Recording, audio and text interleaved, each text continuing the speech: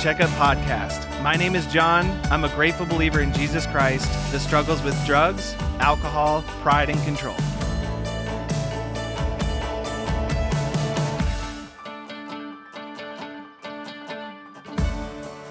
Hey everybody, welcome back to the CR Checkup Podcast. I'm so excited to have each and every one of you here with us today. My hope is that I got a chance to see you either on Monday night at our Goodyear campus or on Wednesday night at our Buckeye campus. But regardless of whether you come to our meeting or you don't, you simply missed, you live in a different state or a different country, hey, we're so excited that you're tuning in. We love you so much, and we hope that you can join in on the conversations that we started in person at both of our meetings. And right now, we just started our conversation about step 11, which is the second of the 3 maintenance steps that wrap up our entire 12 steps. And what we're doing in these maintenance steps is we're learning how to take everything that we've learned over this program through a period of time, and then learning how to try to do these things in a shorter, condensed amount of time. Pretty much every single day. We're learning how to do these things every single day. And so this is a really fun conversation for me to have. I really love what the program has given to me by taking these tools and learning how to apply them to my life every single day. And it's just been a wonderful experience for me, and it continues to be that as God continues to show me different ways that I can use these tools inside of my life in different areas of my life. And time again, it's proven to be the best tools inside of my life, not just because they're just common sense, really great things for me to do, but because they are rooted in Scripture, they're rooted in the principles of God, and I believe that these are the things that Jesus has taught us about in His Word, that has urged us to do to live a righteous life. And so I'm, again, super excited to be able to have these conversations with you guys. Step 10, we were talking about how we can take a daily inventory, which kind of looks back at our step 4. And when we move into step 11, which says we sought through prayer and meditation to improve our conscious contact with God, praying only for the knowledge of His will for us and the power to carry that out. And what we're doing inside of this step is we're trying to understand what it looks like to continue to turn my life and my will over to God, to continue to go back, to draw near to God as I continue to grow in my program, that this is something that I do each and every single day. I sought through prayer and meditation, and these things allow us to be able to keep our conscious mind aware of the things that are going on inside of our lives. We're going to have we're going to strengthen our ears and being able to hear what God is urging us to do. We're going to discover what His will is for us, and we're going to be able to take those next steps inside of our life each and every single day that's going to allow us to change, to heal, to grow, and to be able to become more like Christ as we seek Him out. And what we're talking about in our group, we were talking about in this part of our program is our kind of focus the other evening was how to prevent relapse, because as we've worked through this program, we've done all of this work. We want to make sure that we're staying focused in the idea that we don't fall back into those old patterns that we were once in. And hopefully most of you, if not all of you, have experienced some of the freedom that comes through working these steps and these principles. And you know what hard work it was to get to the point that you're at today. And so it just makes sense then, if you don't want to go back to do those things, to look at what are some of the tools that I can implement now, so that I don't have to feel the pain of a relapse to go back through this process with the same rigorousness for things that I've already done it for. And so we're taking everything that we've learned and then we're putting it into practice so that we can continue to keep our sobriety, to keep our recovery, to keep our abstinence from whatever that thing is, and to continue to grow and to prevent relapse. And so just a couple of things I wanted to touch on as we're talking here today. And the first thing is a relapse prevention plan. And when I was in drug counseling and I was just fresh inside of my recovery, it was something that my drug counselor had recommended to me was to make a relapse prevention plan. And this might look a little bit different for you if you aren't struggling with drugs and alcohol, but in reality, I think it looks the same for each and every single one of us. Maybe just some of those the information inside of it might look a little bit different. And so what I was doing inside of that relapse prevention plan, I was kind of drawing out from a lot of the things that I had learned through working my steps. So I was, identifying my triggers. I was identifying some of the things that, my actions or my moods or my reactions to things.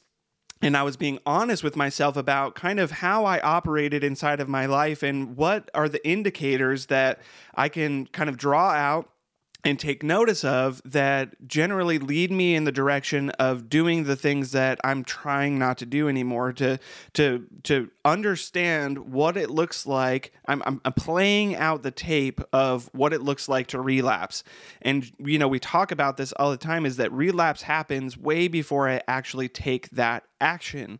And so I'm playing that tape out. What does it actually look like today? It starts probably with some emotions or some moods or some attitudes, and we see, this is how I kind of start to feel, and then these are kind of the words that I start to use, and then these are some of the things that I start to say and to do as I'm approaching doing those things that I'm no longer wanting to do.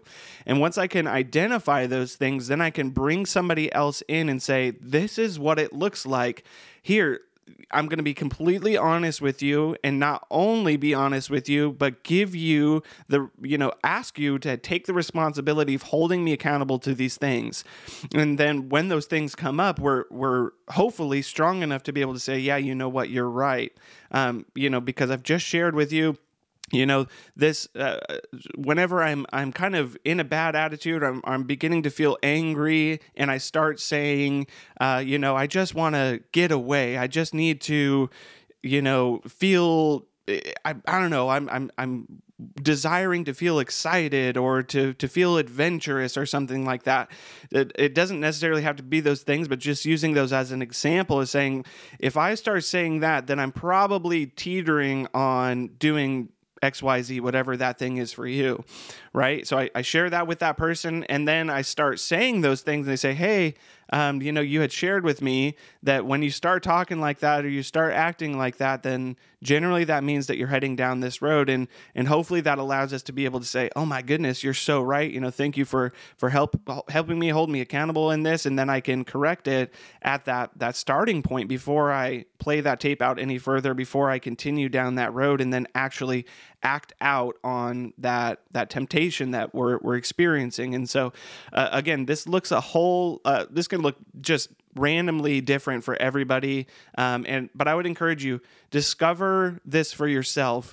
It's not necessarily how you create this relapse prevention plan. It's just that you make one, and just start somewhere, just do something. And anything that we do towards trying to prepare to prevent us from relapse is going to be of benefit. And so if you haven't done something like this before, I would encourage you, just do something.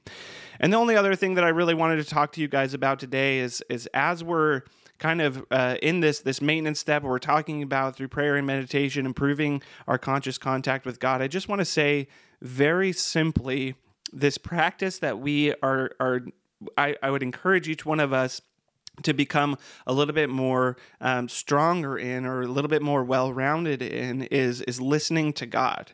And I'm going to put it very, very simply like this. We will not hear from God if we do not listen to Him. We will not hear from Him if we don't listen to Him. And that's, obviously taking it way, way back and probably oversimplifying it to a certain degree. But if we can truly understand that and say, as I'm growing in my relationship and I'm desiring to hear from God, I'm desiring to grow closer to Him, to become more like Christ, I have these desires to hear God, to know God, and to do the things that He is putting upon my heart, then it's very simple. I need to listen to Him. I need to listen to Him. We will not hear from Him if we do not listen to Him. And so in this time where hopefully some of you guys are working through step 11, I would encourage you, use that prayer and meditation time. And don't overcomplicate it. Don't overcomplicate prayer. Don't overcomplicate meditation.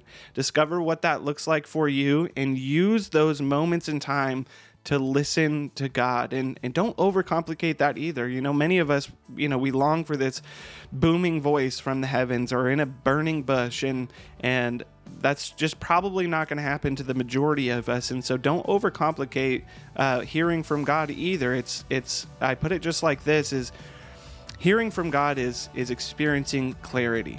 God is the author of clarity. He wants us to know peace and to know His will, and He's not trying to, make it complicated for us. He is trying to provide clarity inside of our life. And when we're listening to Him, we're trying to hear from Him, and we're experiencing that clarity. That's what we can attribute to hearing God's voice.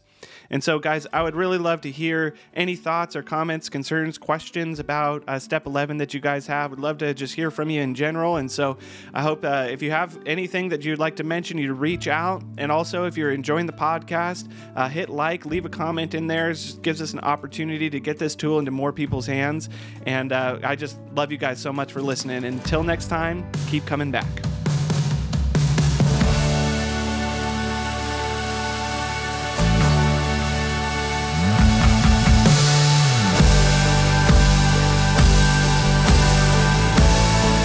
Thank you for listening to the CR Checkup Podcast.